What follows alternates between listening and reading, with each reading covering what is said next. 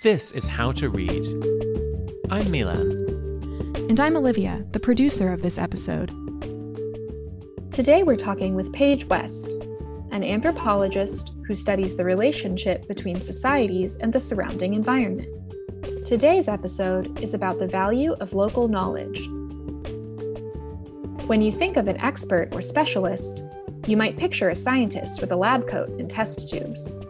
Science likes to claim that its knowledge applies everywhere, like gravity or evolution, which makes scientific knowledge superior to local knowledge about one specific place.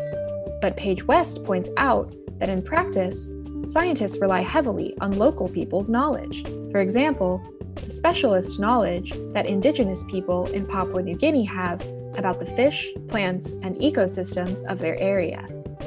In fact, such local knowledge has proven to be crucial for successfully combating major problems like climate change.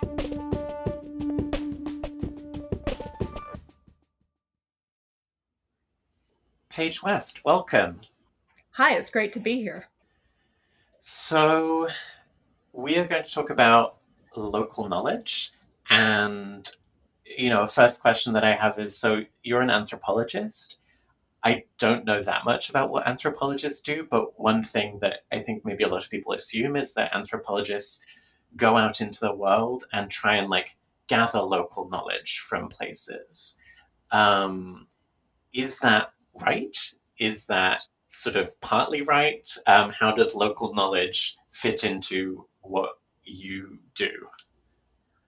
Like a lot of academic disciplines, anthropology has a fascinating and troubling history. And so one of the historical parts of anthropology was that anthropologists who were mostly white and mostly from Europe and the United States went out into indigenous communities and collected knowledge. That's an interesting way to put it.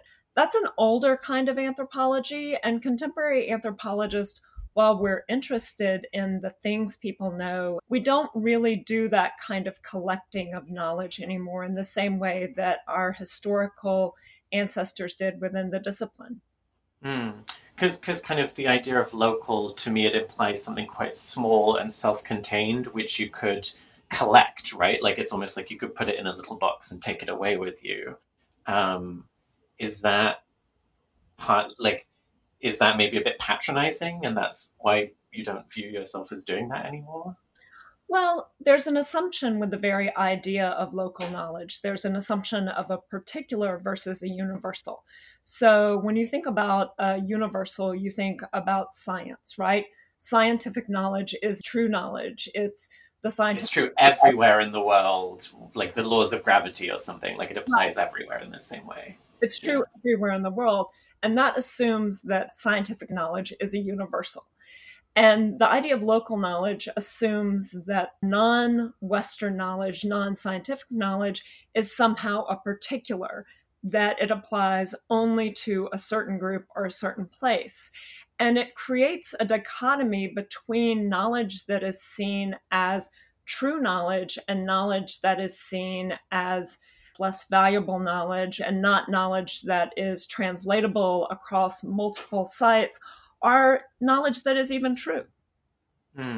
So that would be kind of, this idea of certain people over there, right? From a kind of Western perspective, people elsewhere that sort of, it's nice that you understand your world this way, but actually we have the real answers about how the world works. Right. It's an assumption that propositions about what's true and real in the world on the part of people living in seemingly out-of-the-way places are not truth, that they're not real, that they're not reflections of the way that the world is and the way that the world works. And that's, when we think about that sort of history of anthropology that brought about this kind of dichotomy between knowledge over there and knowledge over here, it's incredibly problematic. Yeah. I mean, can you give me an example, maybe from your own research, where you've encountered this kind of knowledge that seems to go against how Westerners understand the world? And maybe why it is not simply wrong, but actually has a value in its own right? So think for a little bit about the kinds of environmental knowledge that people might have if they've been living somewhere for hundreds or even thousands of years. Think about, for example, if you lived in the highlands of Papua New Guinea. Which is a country you've studied a lot, right? It's a country that I've worked in quite a bit, yes. I mean, this is going to reveal the limits of my knowledge, but I'm pretty hazy on where Papua New Guinea is. So would you mind just giving a very brief overview of, you know, yeah, where it is and what's important to know about that country? The island of New Guinea is the second largest island in the world. It sits directly above Australia, right below the equator. The eastern half of the island is Papua New Guinea, which is an independent state. The western half of the island is West Papua, which is a settler colony of Indonesia. Okay, good to know. So we're talking about um, the east side of this massive, massive island. And one of the things about the island of New Guinea that's spectacular is that it's the most biologically diverse place on our planet. It's also the most linguistically diverse place on our planet. So say that let's think about two different kinds of people in the highlands of New Guinea. Say that you're a scientist and you've come to New Guinea for the first time and you're very interested in birds, and you notice that when you touch this one bird that you collect called a petahui bird, that your fingers start to tingle and that they feel a little bit dead on the ends. And you start to think about, well, what is that? Why in the world is that happening? And you discover that there's actually a neurotoxin in the bird's feather. And so you discover, and I'm using quotation marks, which you can't Yeah. because we're on the radio, you discover that this bird is a poisonous bird. It's a big deal because it's the only poisonous bird in the world. And you start to think, well, how in the world did this bird become poisonous? How did that happen? And then you think, well, gosh, there are people who have lived in the highlands of New Guinea for thousands of years. Why don't I hang out with them and talk to them a little bit? And so you go and talk to the indigenous people in New Guinea, and what you find out from them is that they actually knew about that bird, so you didn't discover it. They Mm. know how, in fact, that bird becomes poisonous because the petahui bird eats a particular kind of beetle that has that same neurotoxin in its skin.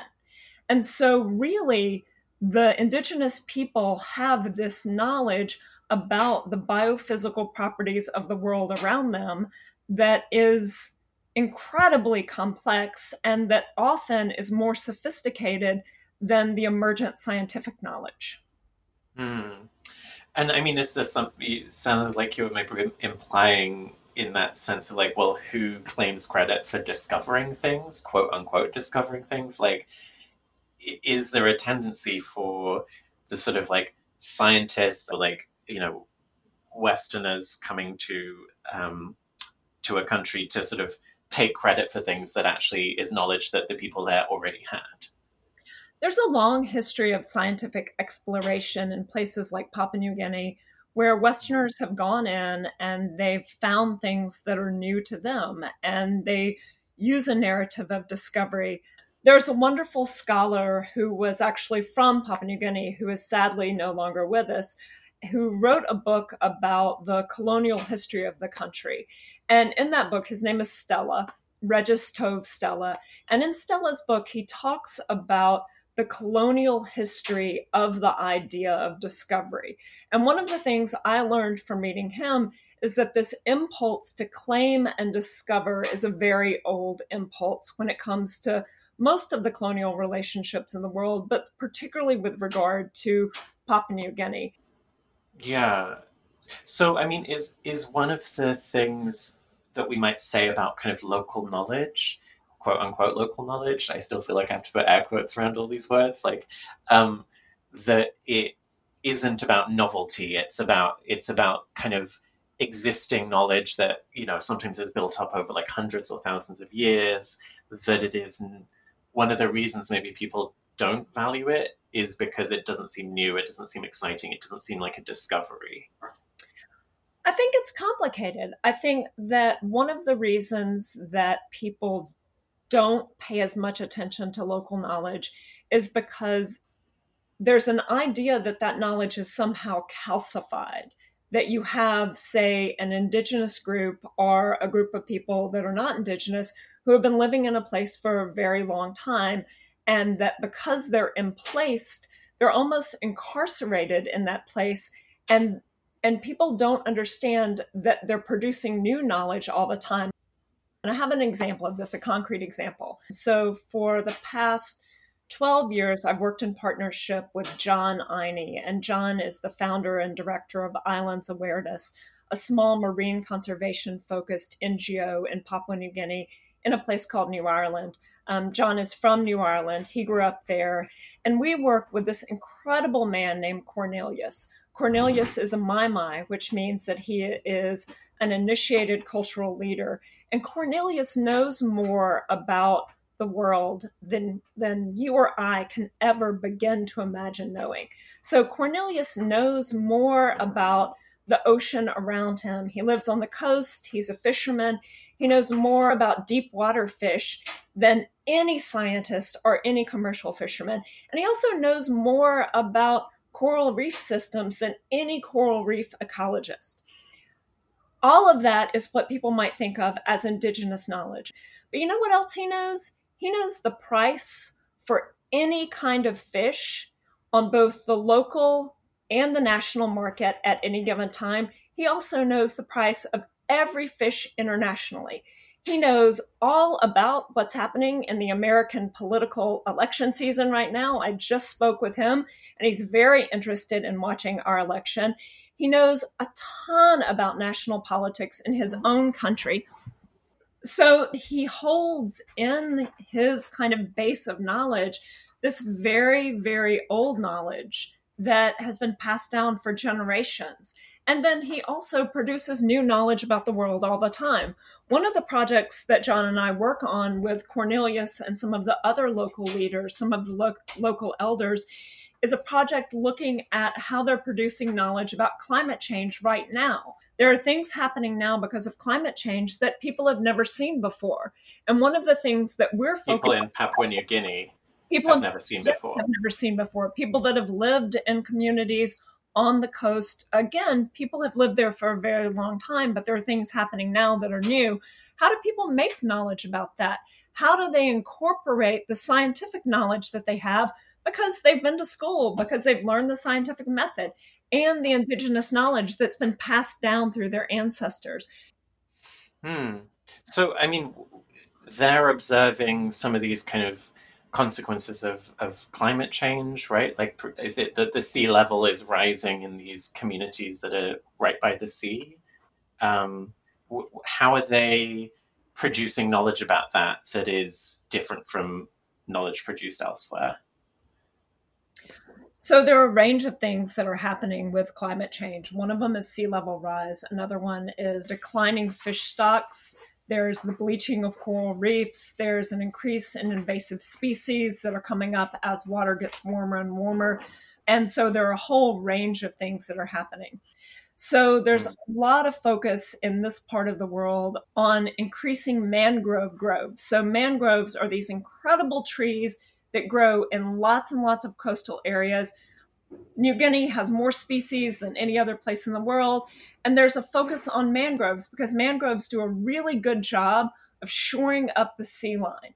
And they shore up the sea line and make it so coastal erosion happens at a slower rate. I think I've seen pictures of these. They have sort of roots that go down into the water, right? So they sort of grow out to the water and I guess like block the sea from coming further in. Yep. So mangrove revitalization worked all over the world for coastal communities to combat climate change, to mitigate the effects of climate change. So one of the things that people in coastal New Guinea do is think about whether those externally generated models for combating climate change actually work given what they know about their coast. And so, for example, in a place called Kasalak, which is in New Ireland province in Papua New Guinea, there's a big project that came in that wanted to plant mangroves. Mangroves have worked in many, many other places globally. Local people there could say, well, you know what? Mangroves are not going to work here. And they're not going to work because And then they gave an explanation that was about scientific knowledge because they know about mangroves and how they grow, but also historical knowledge because they know that even though they have a system that looks like a mangroves friendly system, it's not, that there have never been mangroves there. It's not that anybody ever cut the mangroves down. It's not that there was deforestation. It's not that there was coastal erosion. They know that for thousands of years, there were never mangroves there to begin with. I see. Yeah. So they can kind of bring their specific knowledge that maybe like goes back a very long way to actually, challenge, or even before it's put in place, to say, okay, this approach won't work here. And so if they have this specialist knowledge, then like they should be listened to, right? Like, I think that's right. And I think you use the key word there, and a word that I'd like to see us maybe move towards, instead of thinking about local knowledge or indigenous knowledge, specialist knowledge, right? oh, Indigenous yeah, right. knowledge, I think, is something that is incredibly important. And I think expanding that definition to include the notion that this is not simply because people have lived in a place for a long time or their ancestors live in a place for a long time. It is because they are specialists. They are specialists on that place. And those specializations are often tied to history and memory and relatedness, but they're often based on a bringing together of different kinds of knowledge-making practices. Yeah. Well, Paige West, thank you very much. Oh, thank you so much. This has been a really fun conversation. That's it for this episode. For links to books mentioned in our discussion, plus further reading, visit our website, howtoreadpodcast.com. You can also listen to 2 bonus clips, one in which Paige discusses the value of collaboration in her career, and another in which she explains the local knowledge she's gained from living in a city. To hear about our latest episodes and news, follow us on Twitter, Facebook, and Instagram @HowToReadNow. This episode was produced by me, Milan Talunen, and by me, Olivia Branscombe, with editorial assistance from me, Colby King. And from me, Eleanor Roth-Hessen. Our theme music is by Poddington Bear. Special thanks to Columbia University for its support, and thank you for listening.